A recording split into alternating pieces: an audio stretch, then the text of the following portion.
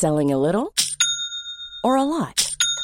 Shopify helps you do your thing however you cha-ching. Shopify is the global commerce platform that helps you sell at every stage of your business. From the launch your online shop stage to the first real-life store stage, all the way to the did we just hit a million orders stage. Shopify is there to help you grow. Shopify helps you turn browsers into buyers with the internet's best converting checkout. 36% better on average compared to other leading commerce platforms. Because businesses that grow, grow with Shopify. Get a $1 per month trial period at shopify.com/work. Shopify.com/work.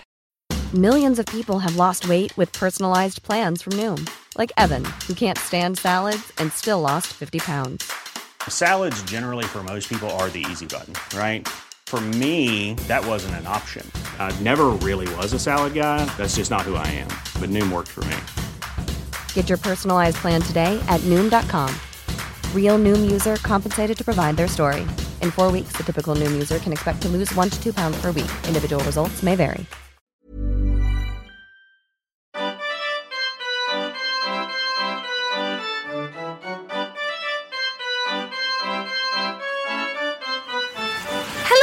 And welcome to the National Treasures podcast. It's the delightful day trip podcast with comedians Laura Lex and Will Duggan. Hello, Will. Hello, Laura. This is our second little featurette about Lewes Castle, an archaeological museum. So for those who haven't listened to the episode at the castle, well, just go back one. Hold up.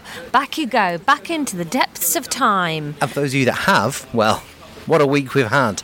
Though Laura and I have had just a little chat for 5 minutes, and it's beginning. So we had a little conversation about how heavy it is snowing, and I said to William, we will get home all right, won't we? And Will said, Laura will be fine. And I said, okay, but I'm scared of driving in this weather since I spun my car in Saddleworth once in this weather. And Will said, I spun my car in Saddleworth once in this weather. So, Saddleworth, get some gritters. Yeah. If you've heard last week's episode, we saw the castle, and now we're just popping over the cobbled street and into the archaeological museum. I'm looking forward in this episode, Laura, to me having a knowledge of archaeology and you knowing that and annoying me. That'll be the thing. I have to say, Will, just to the left of the gate into Lewes Castle is one of the most beautiful houses I've ever seen in my life. It is lovely, isn't it? It's very much... Any second now from that top window, Scrooge is going to pop down and ask me what day it is. Yes, it's got that slate black brick on the front and then red tiles on the side and red brick and 2 holly trees just standing either side in front of it. It is absolutely beautiful. It's beautiful. Right. Let's go inside. Yes, I've lost all feeling in my hand where I'm holding the microphone, but in we go. So we are in, and so you come in and the ticket booth is just to your left with the gift shop, which we will explore later because everybody knows Laura loves a gift shop. And I like to watch Laura enjoy a gift shop. We were chatting about spending our money on stuff we don't needed last week. So, oh my goodness, it's heavenly warm in here.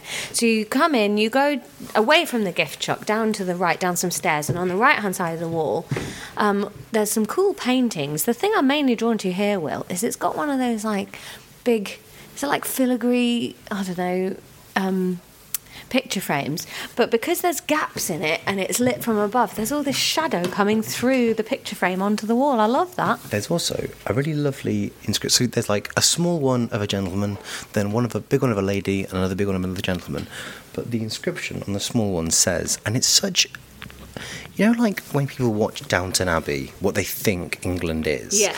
It's that, because this is presented to Councillor James Pelling by a few friends as a slight recognition of the services he has rendered in many good causes.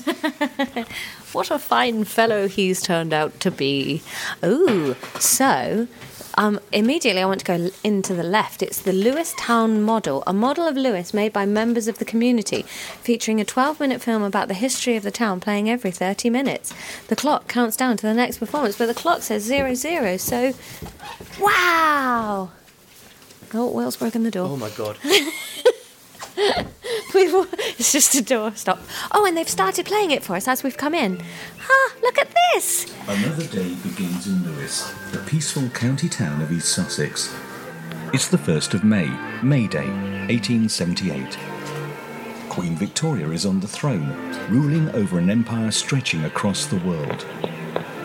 People are going about their daily business. Some are preparing for the town's annual Garland Day celebrations. It seems as if nothing has ever disturbed the quiet and orderly pace of life here.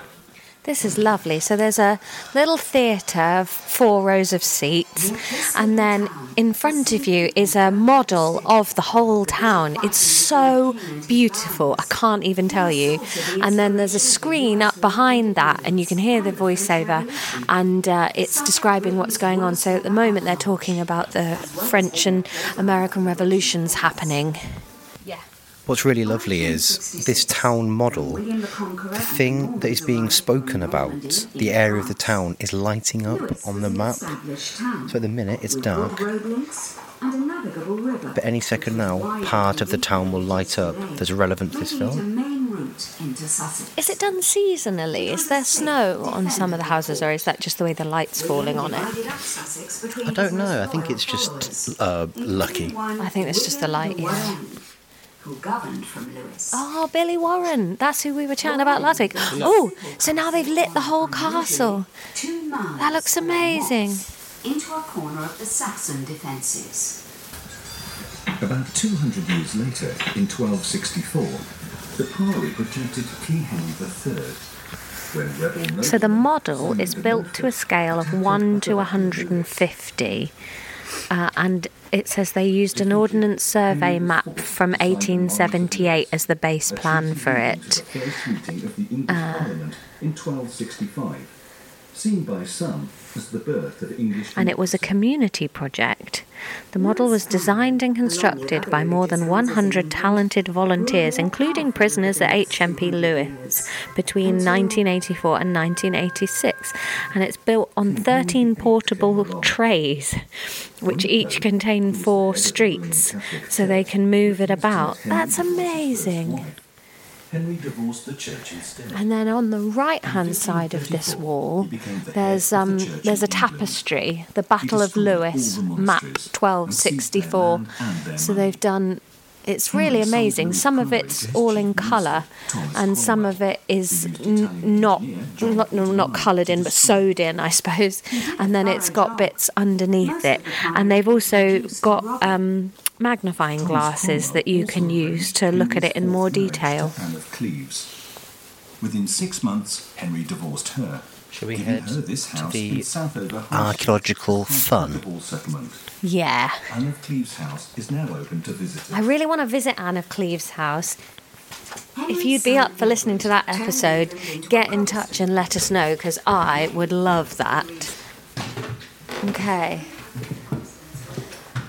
Barbican House is built on the site of a medieval building of which only the cellar remains, Will. Wow. So we're in Barbican House now, yeah? I guess so, yes. So in the 16th century, the medieval building was replaced with a timber-framed house, and many of the... yes, that's right, yes, in the entrance of the town model. So the roof beams and the roof we've just gone through are from the 16th century, then a spiral staircase in the 17th century, and in the 18th century, modernised for the brick to look like it did in that famous lovely house that you like.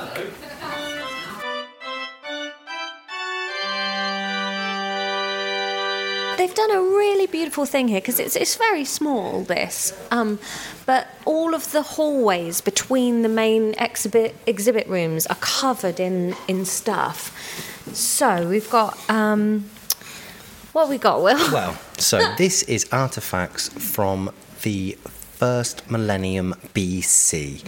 So that's minus 1,000 to Jesus, is it? Yeah. So ironworking probably came to Britain with Celtic settlers. So Could have been Celtic settlers, just loads of football fans turning up. We're sick of those Rangers guys. We're going to come down here if that's all right. For balance, in case BBC are listening, the Rangers fans are sick of those. You know, everyone's got a point. So anyway, There's loads of places in Britain that have accessible iron, including the Weald in Sussex. So by the 4th century BC, iron production is common. So is this before or after the invention of the Weald? Just after, about a week after. Weald. Very It was a good. Weald joke, but you were so already angry with me about the Weald. It was really good. So they've got a dagger, a leaf, Wealdagon. a bill hook, a will hook. What's a bill hook?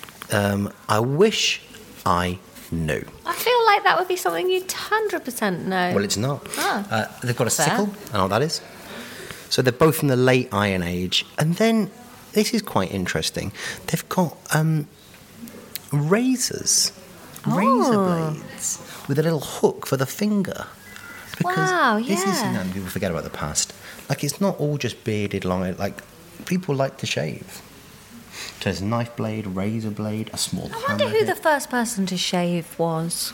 And his mates were like, how have you done this? It's just bleeding profusely from the cheeks. Yeah, also... Do you think it was like shaping it to look impressive for battles or something? Do you think that's Could how well it be. started? Now, at the back there, Laura, we've got a little deposit of yourself, haven't we? Oh, it's very funny because it's some slag, and Will is making out that famously uptight and frigid Laura is sexually promiscuous. You were trying to kiss me in the castle last week. Excuse me? The castle is what I call my penis. Who's this for? I don't know. My mum listens to this. So anyway, and there's horse equipment because these are from the late Iron Age. Even the horses were using equipment. Well, it's like bridal stuff, isn't it? Oh, I see. Because they married them. I thought the horses were shaving.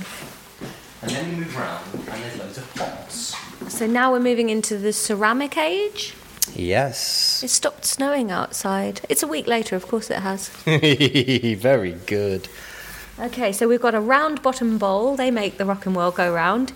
And that is an example of some of the earliest pottery found in the British Isles. That's exciting.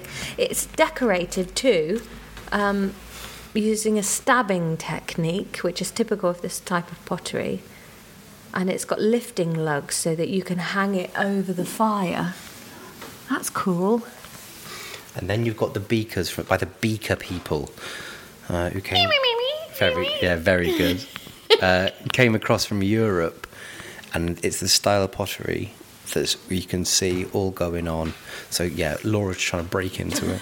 I was leaning against the glass display, Basically. which every museum tells you not to do, Laura. What were you thinking? This one trusted me without a big sign, and I fucked it. This lovely thing. It's loads of pots. Yeah, there's lots of pots here. So they're looking at, I guess that just tells you how much people were living here, how many people, and how rich they were by how many pots and stuff you find and the quality of them. Like the fact that they were decorated tells you these guys had a little bit of time on their hands, doesn't it? Yeah. And as we move around, we get to weaving, spinning and weaving. So there's spindle whorls and worked bone and fossil beads and spoons and sheep bones that have been moulded. It's all very interesting. Now, this bone block here, Laura, is used as a chopping block, is actually a whale's vertebra. Whoa. So yeah, there's lots of stuff made out of bone here, probably for weaving. And at this point, or most of what everyone's wearing is wool.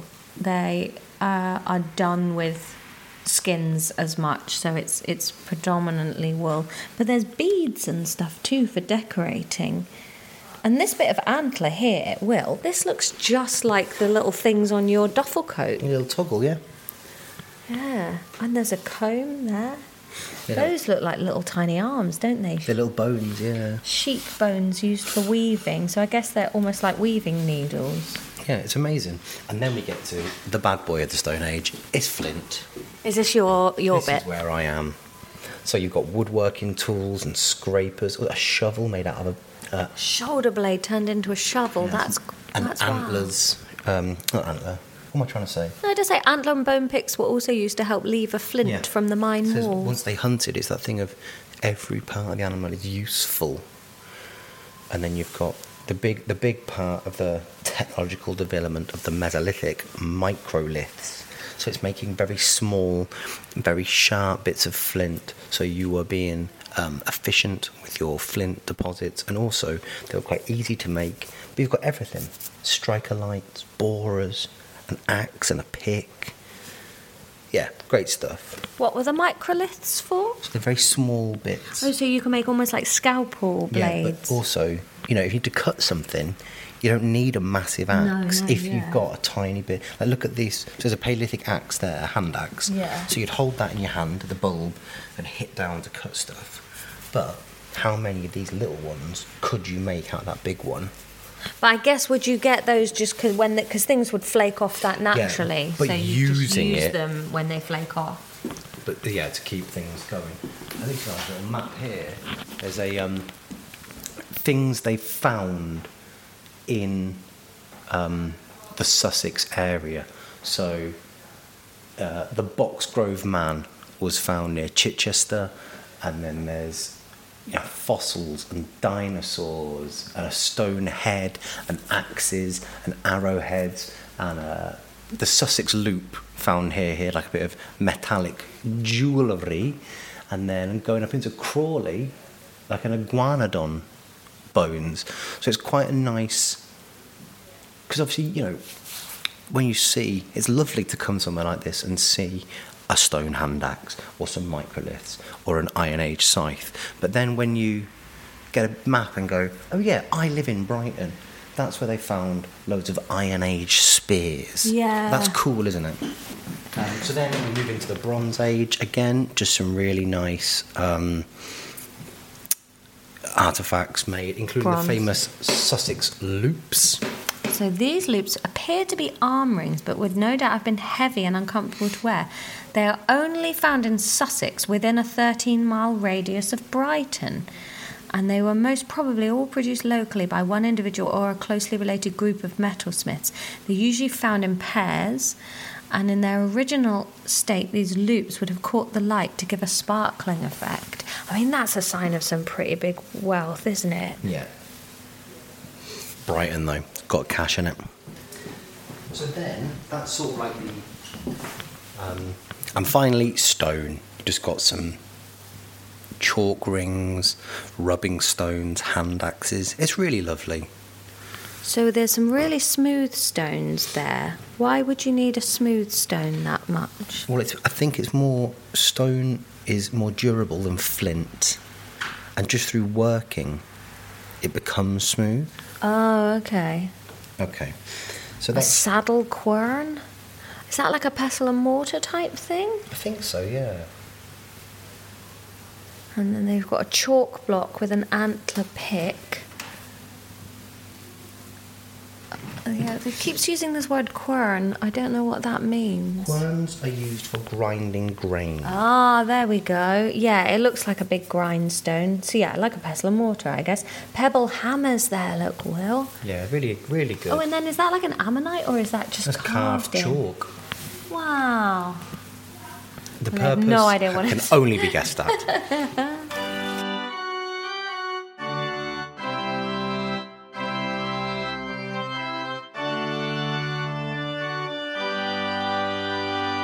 That's sort of a quick scoot round the room of all of those stone bits, and then you cross the entranceway. What's quite nice is you get a little thing about, obviously where we are, this Barbican house, now a museum, as we mentioned previously, a house.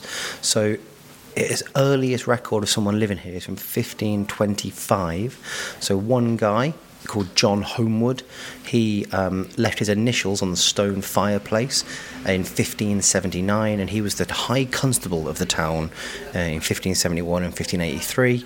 It's been used as a home and a workplace. Some wool merchants lived here, and the Kemp family of Thomas Kemp, the Kemp town, where I live, he was the MP for Lewes, and it's been owned by the Sussex Archaeological Society since 1907 and had a custodian. So the eldest custodian, check this out, was living and working the property until her death at 95 years old. She lived to 1,985 years. She lived to 95 and died in 1918. born in 1823. That's mad. Pre-Queen Victoria. People are going to say that about us one day, though. It freaks me out slightly about, like, you know, when we were growing up, we were like, oh, I was born in 1986, blah, blah, blah. And now it's 2022, and it's like, God, we were really born in the last millennium. Yeah, I'm not young. I may need to get a new job. Let's not come to terms with our mortality now, though. So, what are we in here? I think we're looking at some weaponry in this cabinet. So, attack and defence. Towards the end of the Roman occupation of Britain, obviously, Kent and Sussex are right on the shore, very close to France. And so a lot of northern Europeans coming across this way, Jutes and Angles, which is how we became known as the Anglo-Saxons. So South Saxons settling in this area is what gives this place its name, Sussex. That's exciting. So we're looking at swords and knives, really. There's 3 swords in this cabinet. They're all long swords, which were a high status weapon because only the warriors would carry them. You could win one in a duel, or could be awarded one to mark success. And swords themselves were often given names and were handed down through family. So the 3 we've got here, one's from Selmston, one's from Kingston by Lewis, and one's from Alfriston, and they are. Well, they're from the 400s to 500s. They're 1,500 years old. Crikey crumbles. I'm reading a book at the moment that's called Oathbringer, after the name of a sword in it called Oathbringer. Nice. Also, this is very interesting. I didn't know this. So we've got some spearheads. Now, I didn't know this, that spears were the most common weapon because all 3 men would carry one. What do you mean all 3 men? 3. Oh!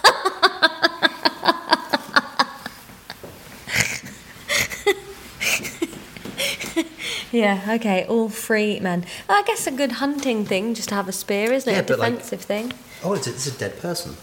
Yes, there's a skeleton in the cabinet underneath, sort of lying on its front. A bit, not a complete skeleton by the looks of it, but it is wearing a necklace with some earrings.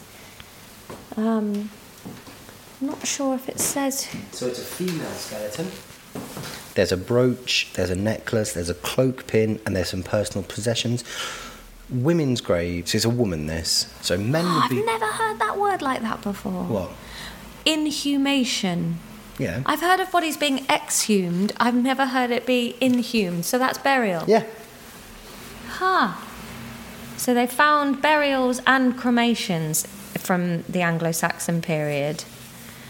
Burial practice chosen could have been determined by social status, local custom, or simply personal preference. So this one, is an inhumed body. They'd be laying on their sides with their knees bent towards the chin. So kind of like fetal position. Yeah, like fetal position, yeah. And very few graves were marked unless you were very, very wealthy. And no coffins. No, they were put in a urn, weren't you? Like a pottery urn. It says coffins were very rarely used. I don't think it says anything about an urn. Grave goods accompanying the body or ashes were common, but gradually declined from the 6th century onwards, probably because of Christianity sort of spreading.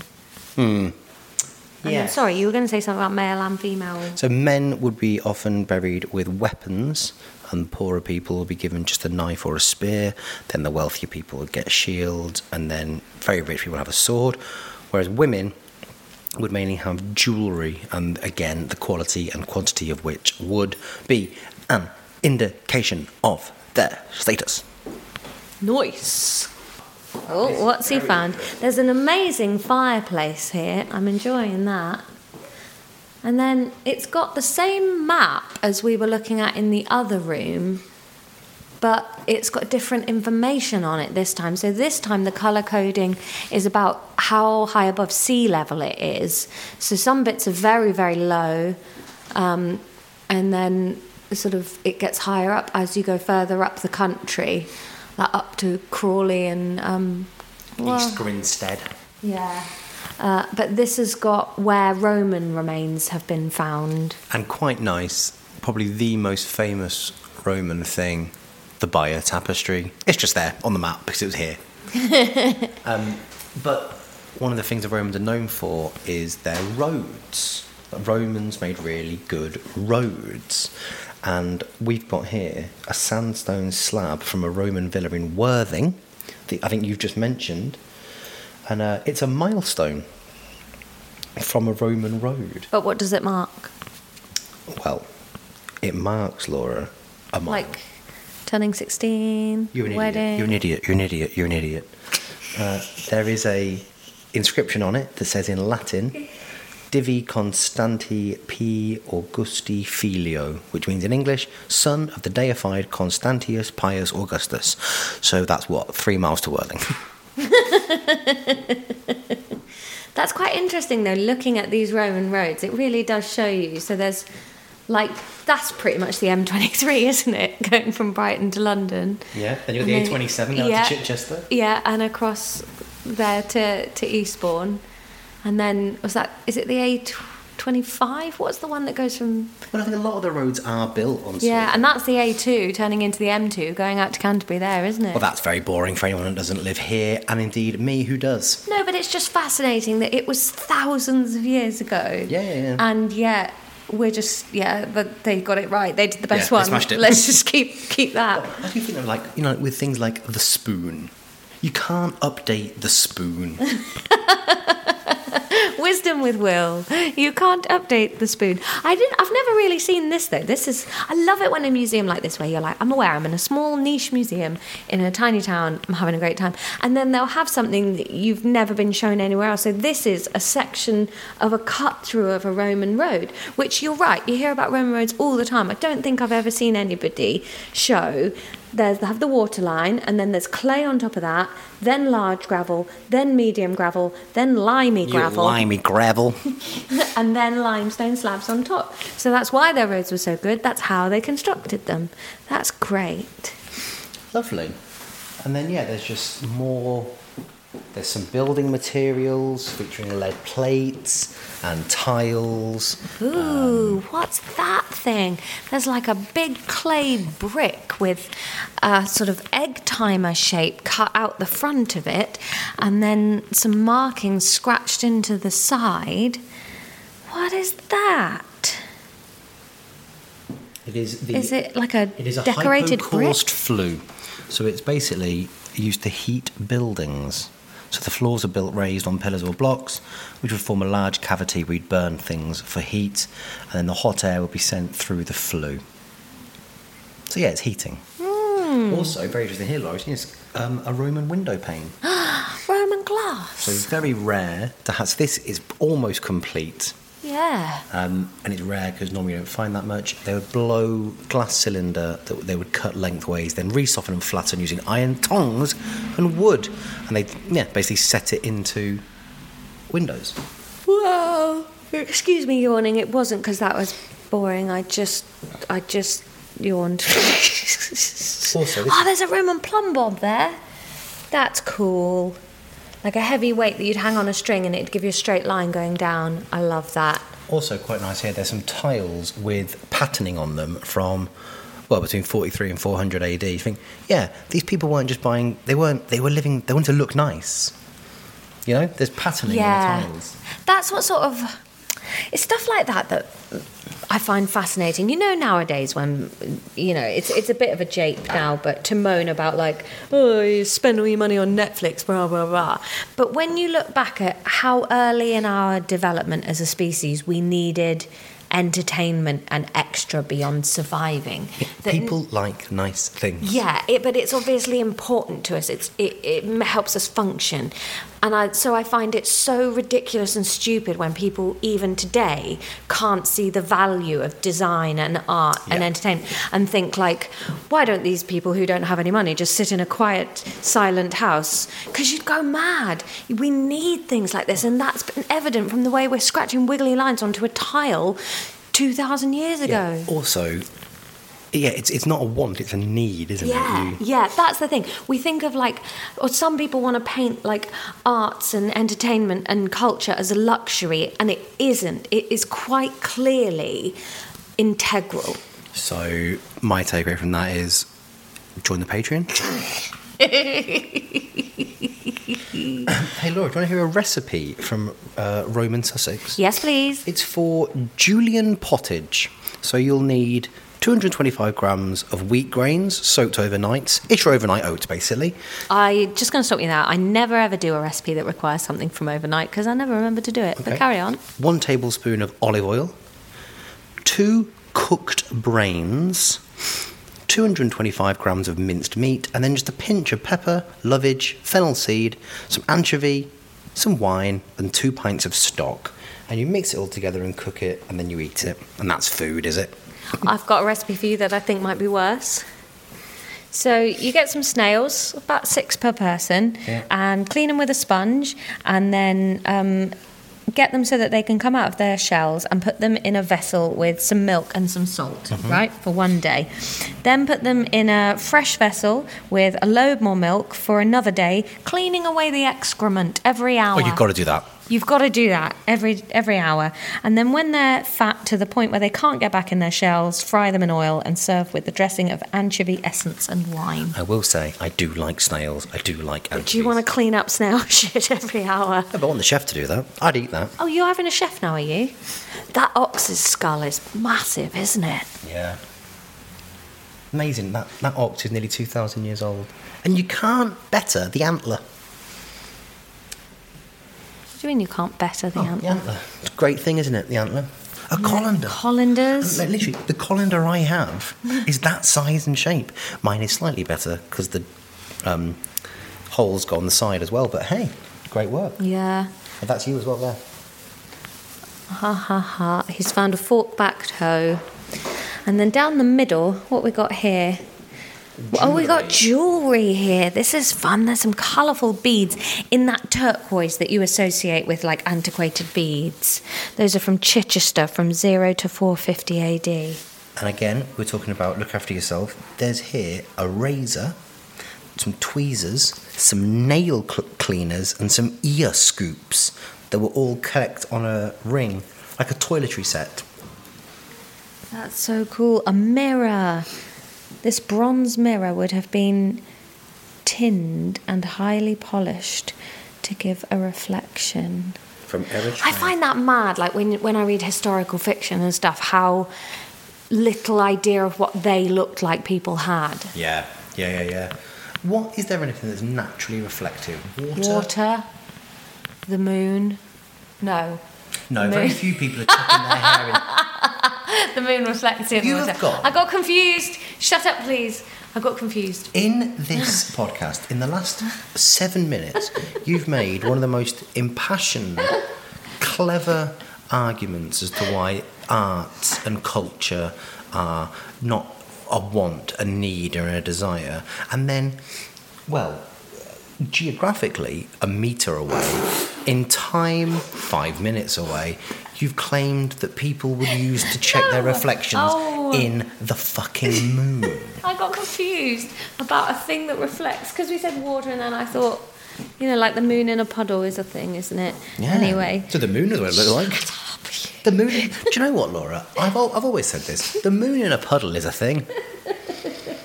There's more jewellery here. We've got an eagle's talon.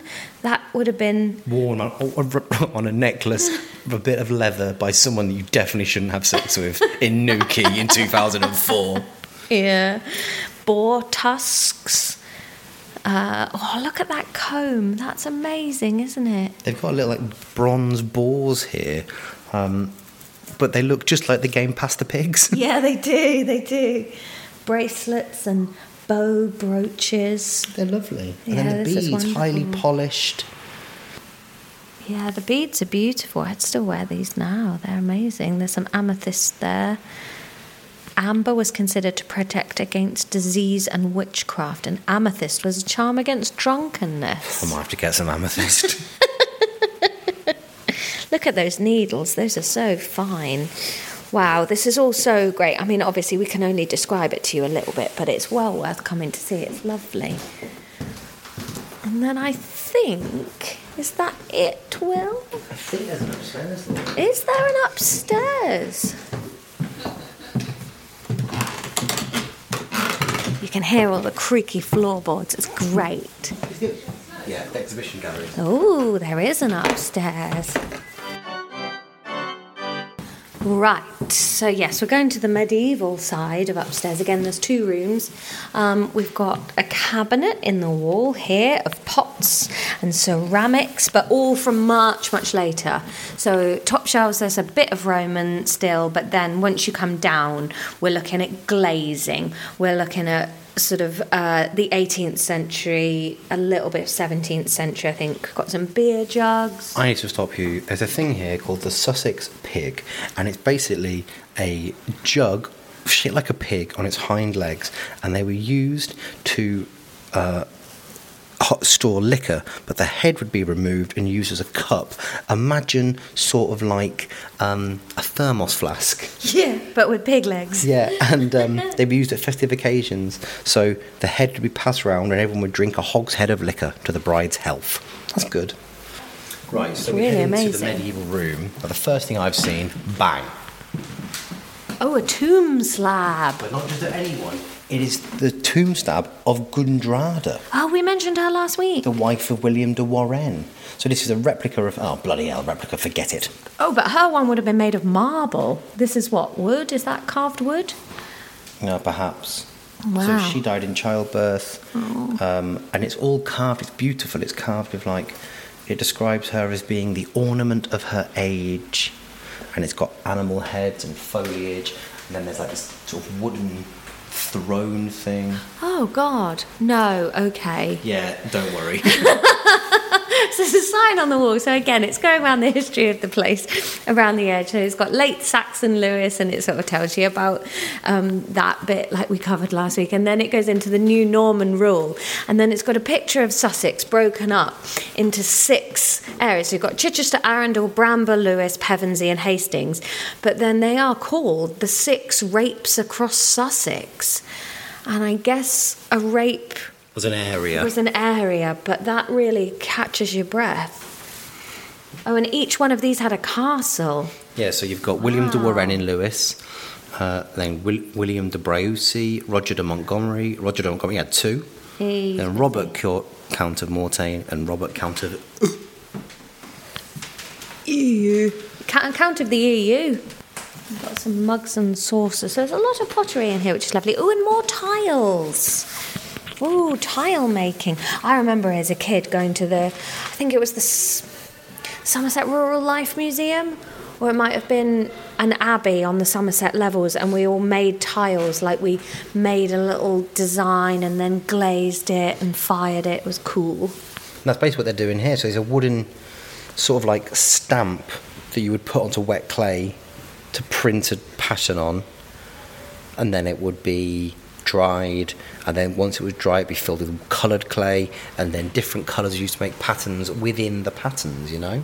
Yeah, I guess having the priory and stuff around here, they'd have had tiled floors. Yeah. I think it was quite common in priories and monk houses and nunneries and stuff to have these impeccable tiled floors, because I guess that's where the money was. Oh, that's a good one. We've got a fragment of a demi-shaft here. This half pillar or column has been carved in Tournai marble with a basketwork design. It is very beautiful. It's a lovely soft grey with a little bit of a dusting of paler grey. Tournai marble comes from Belgium. Oh, that's where my brother lives.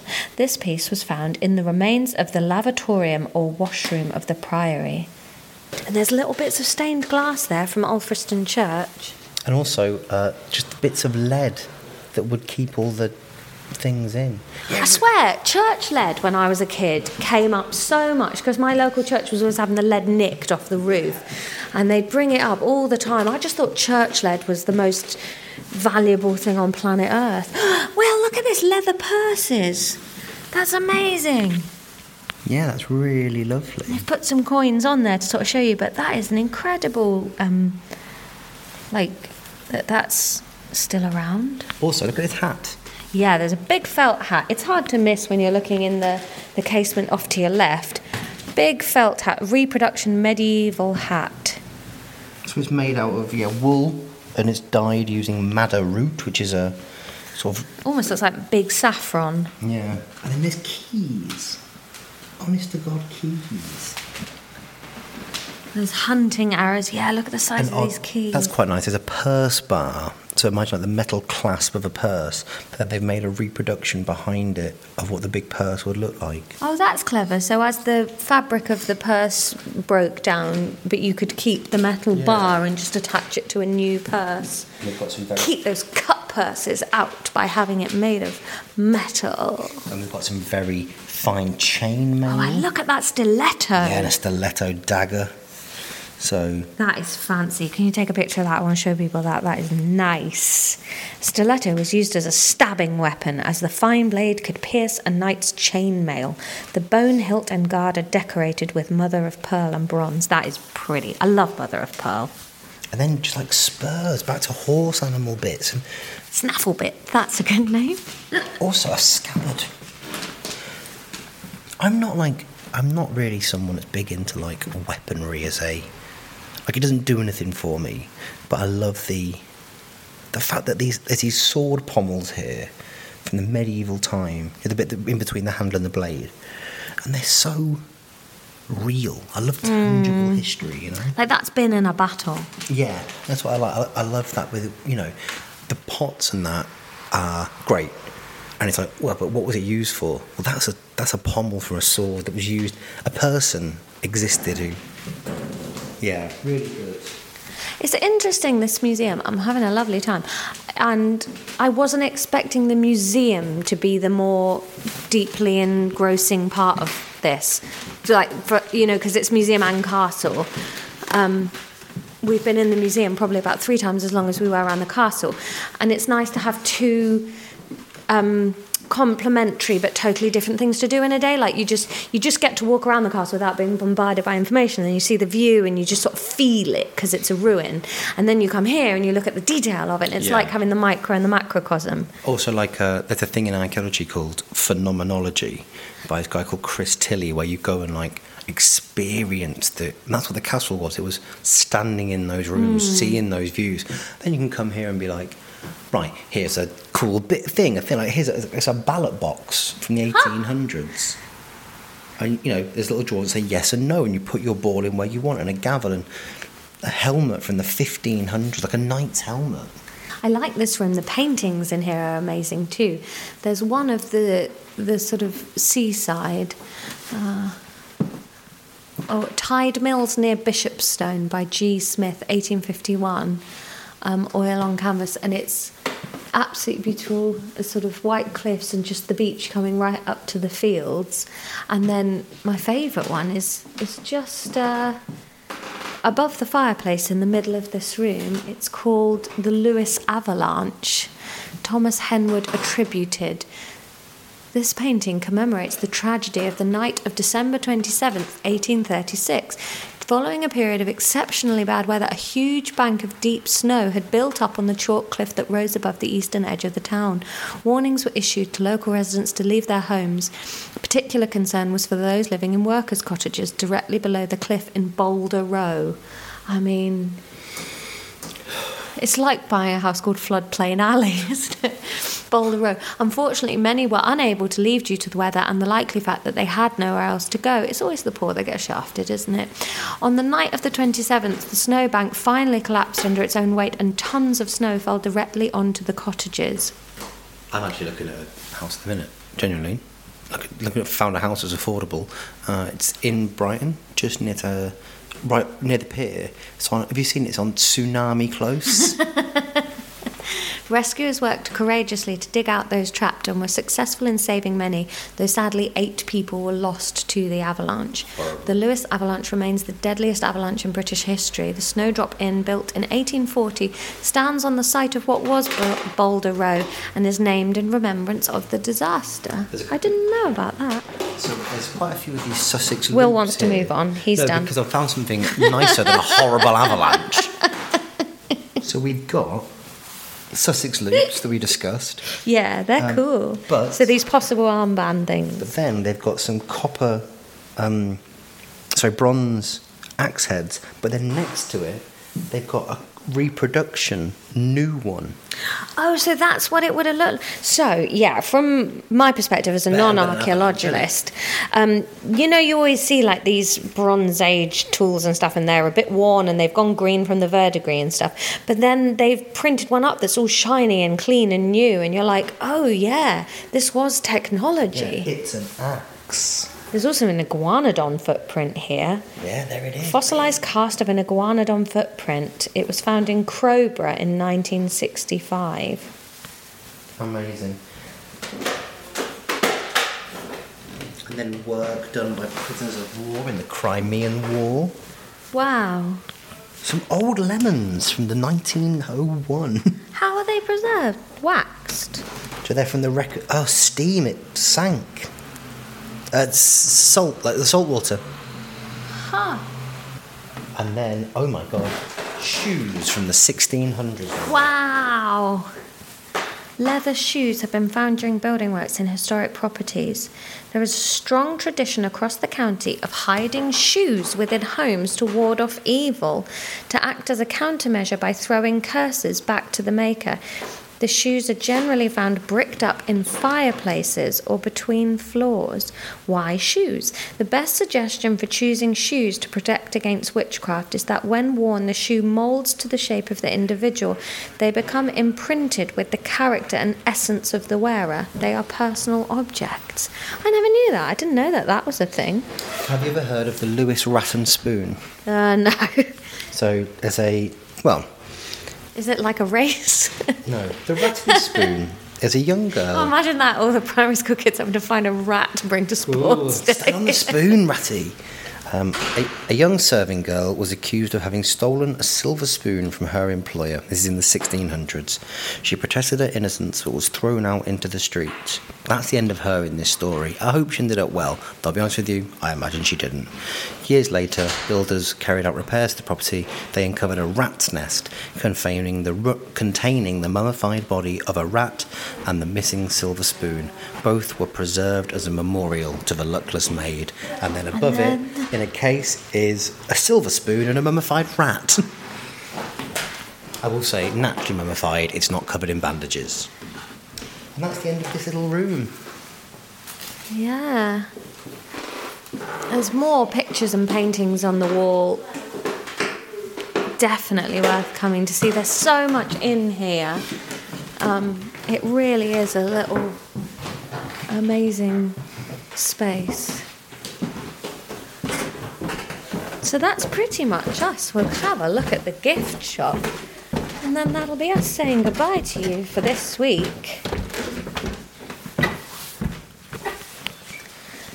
So it's over to you, before we look at the gift shop, to decide what you want for your deep dives. There'll be 2 deep dives, obviously, based off our visit to Lewes Castle and the Archaeological Museum. So your choices are witchcraft. British Isles witchcraft we'll be interested in. We're not talking about fucking Salem again. No, and pretty much defences against witchcraft. After the beads we found and then the shoes. Yeah. Also, we'll be looking at dinosaurs on the British Isles, after that iguanodon. Yep.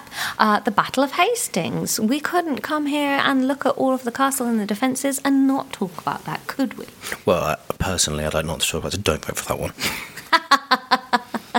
And also looking at burial practices, brackets general. Yeah. So let us know which of those you want us to do a deep dive on. It's gift shop time, Will. So yeah, it's classic gift shop fare, isn't it? Nice books, some historical stuff. Thomas Paine books as well, because he lived around here. Yes. Was it the book that you thought it was? Yeah, the Thomas Paine here. Is that Thomas Paine, The Rights of Man, Thomas Paine? Yeah, it was that Thomas Paine. Hey, well done, Will. You're so smart. I know, it's painful. Some lemon curd. I love black cherry jam. Or little bits of Christmas. A Nordic pine candle. Do you know, I bought my mum a calligraphy set a few years ago. Yeah. She's proper, like, sniffy about it. What? And the other day she was like, I wish I could do calligraphy. No, she's throwing it back in your face, is she? Well, she's learned now, so she'll be good at it. I love you, Mum. Oh, look at this Christmas decoration of a Norman boat. It's a Viking boat. It says Norman Boat on it. That's his name. Oh, I tell you what, I do need these guys for my Christmas tree. Tom and I are collecting little felt people to go on our trees. Let's get a little Quite a William niche the collection. Conqueror. Yeah, well, I can't remember where we went. We went to... Oh, it was somewhere in London, and we got a little Charles Darwin, and then we were in Brussels, and we got a little Matisse. So I'm going to get one of these. I think we'll leave you now, listeners, because we just walk around the shop. Thanks for joining us, and we'll see you next week for the deep dive. Yes. Goodbye. We love you. Bye.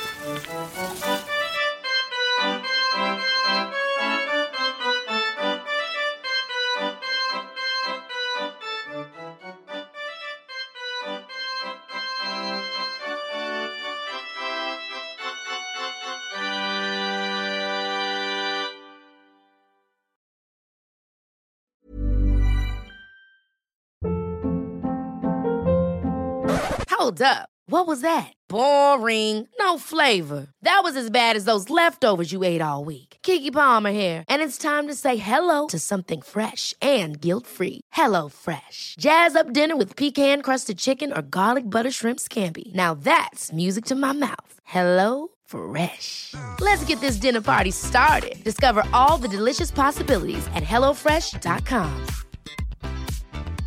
Even when we're on a budget, we still deserve nice things.